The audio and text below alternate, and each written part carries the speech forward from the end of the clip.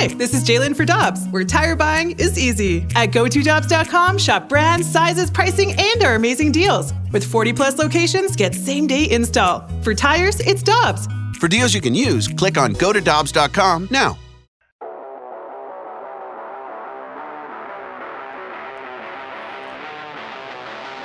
Dan McLaughlin in for Michelle Smallman, Randy Carricker. Great to have you with us, and always great to go to the Brown and Crouppen Celebrity Line and visit with our friend, native St. Louis and product of the Lindenwood University. Dan is, I am, and so is Greg Amsinger of MLB Network. Good morning, sir. How you doing?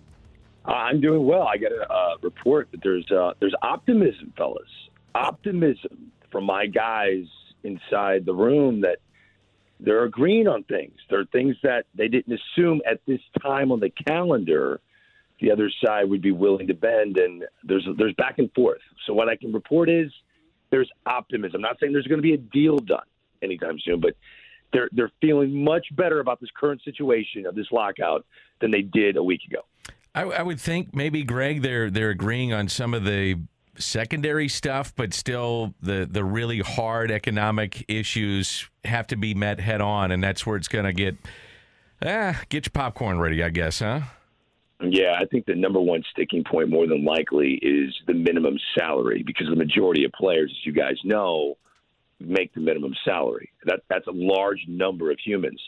So for the owners to just raise $200,000 or $200,000 plus per player might not sound like a lot in the grand spectrum of things when you're looking at Max Scherzer getting a 3-year deal for $130 million. But for what they look at and their budgets and their operating costs, that is a ridiculous amount of money. So they're going to continue to go back. I hope there is a meeting point on that one particular issue, because if that is make or break, it could last a while. Greg, obviously neither side has the appetite to not play games. Both sides want 162. 2 years ago during the COVID shutdown, players wanted to play as many games as they could possibly play. Who do you think is under more pressure to get those 162 in? Is it the owners or the players? I think the players have more pressure. The salaries are very high now. I mean, there are guys that are going to be making, $7 million a check. I mean, that's how crazy it is in terms of the salaries, which is good for the players. Obviously, you want them to make the most money possible. The thing about the economics of baseball, the owners don't make as much of a profit in the first month of the regular season as people think.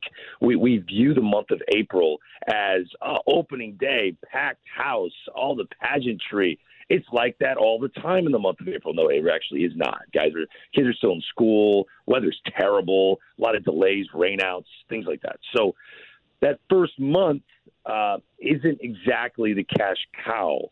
Therefore, the incentive for the owners wouldn't exactly be there. That said, obviously, the image of it is terrible. No one wants to delay opening day at all. But from my own personal perspective, as I look at things, the shock appeal of having a delayed start to a season isn't what it used to be. It isn't what it was in 1994. We just got done with a 60-game pandemic truncated season. So that's fresh on people's minds. And I think a lot of baseball fans will go, well, even if we play 130 or 140 games, at least it's not 60. And I think the owners have that in the back of their mind. Like, well, it's not as much of a shock to the fan base. So I'm hoping that none of that stuff is real and they're really driven to 162. But to answer your question, I think it means more to the players to get a full 162 games. You think we go to 154 or 144 moving forward? I know even prior to all this stuff, there was some talk that maybe some felt that the season was anyway, in some regards too long. And this was even without expanded playoffs, just to shorten up the season a little bit. Well, what you said was the magic word, the expanded playoffs. I think that is a huge target for the owners. They want more teams in the playoffs, more TV revenue because those playoff games will be purchased. And, I think if they're going to the expanded postseason, I would be shocked if there was an expanded postseason in this new collective bargaining agreement. And with that, there's like a give and take. I think 154 games would make sense just because of the extended season for a lot of these playoff teams, and there'll be more of them. So the owners want more revenue. I think the players want a better way of life in the summer. And if you're going to have some of the best teams playing on Sunday Night Baseball and that already throws a wrench into their way of life. Now they're going to be playing an extra week of playoff games. I think 154 games might be on the horizon. Greg Amsinger, MLB Network, with us on 101 ESPN. By the way, ESPN turned out their top 100 players of all time. Greg, Albert Pujols is listed at number 30. I want you to listen and pick out one or two egregious right-handed hitters, if you think there is an argument for one of these hitters against Albert. So I'm going to give you the right-handed hitters on the list that are ahead of Albert, who's at number 30. Mays, Aaron, Hannes Wagner, Trout, Mike Schmidt, Frank Robinson, Hornsby, Ricky Henderson. He had a different skill set. It wasn't because he was a right-handed hitter, obviously. A-Rod, Jeter, obviously in there for a different reason. Bench, and then Albert. Are there any of the right-handed hitters in there that you think, okay, Albert should absolutely be ahead of that guy? I mean, to me, I'm sorry, but he's got to be ahead of Derek Jeter. Derek Jeter is the winner, and we like to brand guys as the winner. But are you telling me if Derek Jeter wasn't the starting shortstop of the New York Yankees that they wouldn't have won all those championships? Honest to God, honestly. Great player, Hall of Famer. I get it. But if you took another all-star player, another all-star shortstop, and put him to Albert Pujols at the best first 11 seasons, you couldn't start a career better than Albert Pujols did. Second to that would probably be what Mike Trout has done. Man, I'm sorry. I have a hard time with that. Ricky Henderson, obviously, is the overall speedster, like you said. But the rest of those guys... Pretty good, huh? I mean, it's pretty good. It's a pretty good list. I hate the fact that A-Rod's in front of him. I mean, I'm sorry. Right. That bothers me. It really does. But ESPN is taking a different approach when it comes to the way they view those kind of players. But, yeah, it's pretty close. But I would put Albert Pujols in front of Derek Jeter. Yeah, if a guy's on your payroll, you probably got to put him up at number 26, right? That's part of the deal. By the way, Joe Posnanski did a great book, and he spent 10 years writing it. He's got Albert at number 23 of the all-time players. And I don't disagree with either of these approaches or either of these lists because they're all very, very subjective. But I agree with you. Albert Pujols was clearly a better player than Derek Jeter. And Albert Pujols carried a franchise for his 11 years here that went to 3 World Series, won a pair of them. And, Greg, when you look at Jeter, your argument is strong. The old one, well, what happens if he's taken by the Houston Astros? I think that's as legit. 100%. And no joke, I've had a chance to hang out with Derek Jeter a couple times. Derek Jeter would agree with us. Derek Jeter would agree with us. He understood what it took to win. He knew who the great players were. And obviously he's assessing talent now with the Marlins. Albert Pujols breathed different air, and all the players knew it. He was special. And for him to be such a marked man and be that consistent for the first 11 years, you're playing like a first-ballot unanimous Hall of Famer from Jump Street all the way until the end in St. Louis. It was crazy what happened after he left St. Louis, which I think has rebranded him a bit. Derek Jeter did kind of, whitewash his own history by not being even a league average shortstop for the last 3 or 4 years of his career. But people are still branded by the pinstripes, branded by the world championships, him pumping his fist, the movie ending to his last at-bat at Yankee Stadium. He had more famous moments. But I'm with you, man. I think Albert Pujols, you're hard-pressed to find someone as a pure hitter. These lists are all about players. But if it comes to pure hitters, where would he be on that list? I think he'd be top 10. Greg, I don't know how many guys are still left unsigned currently among the Players Association, but I start thinking about visas for guys that live out of the country, unsigned players, DH getting in play. I mean, there is so much business and red tape to cut through to get this thing going. It's going to be kind of the wild, wild west, which could be fun like we had right before the deadline of the lockout. It could be even faster and even more frantic than what we saw right before the lockout, Dan. Matter of fact, I think I'm expecting that to happen.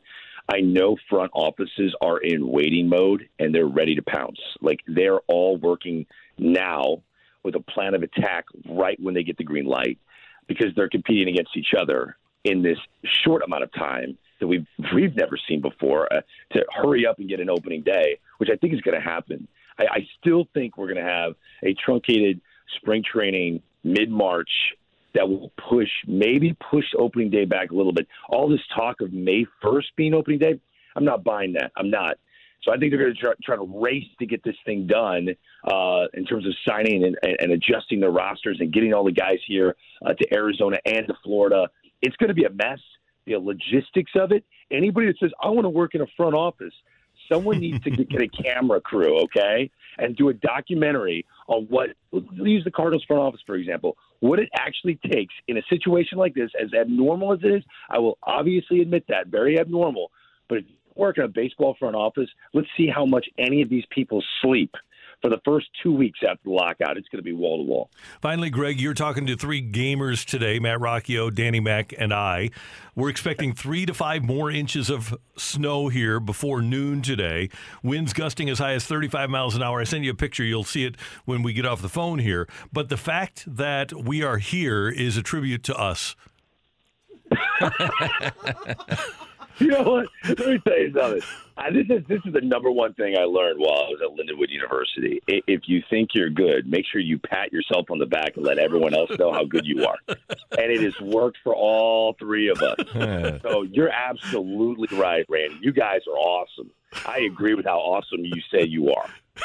You're the best. It was really hard getting in here, and we made it. And we're here. And we love to hear that positivity, the optimism coming from the talks. Greg, thanks so much. We appreciate it. We'll talk to you next week.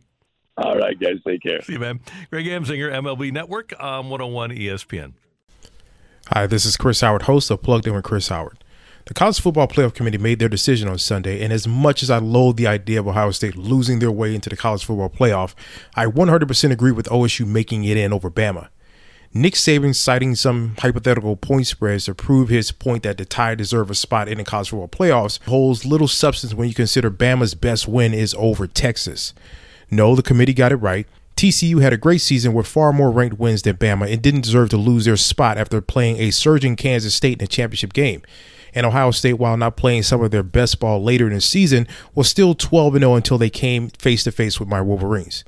While the college football playoff system isn't nowhere near as good as it could be, it's better than what we had. And in a few years, it will be better for all of college football.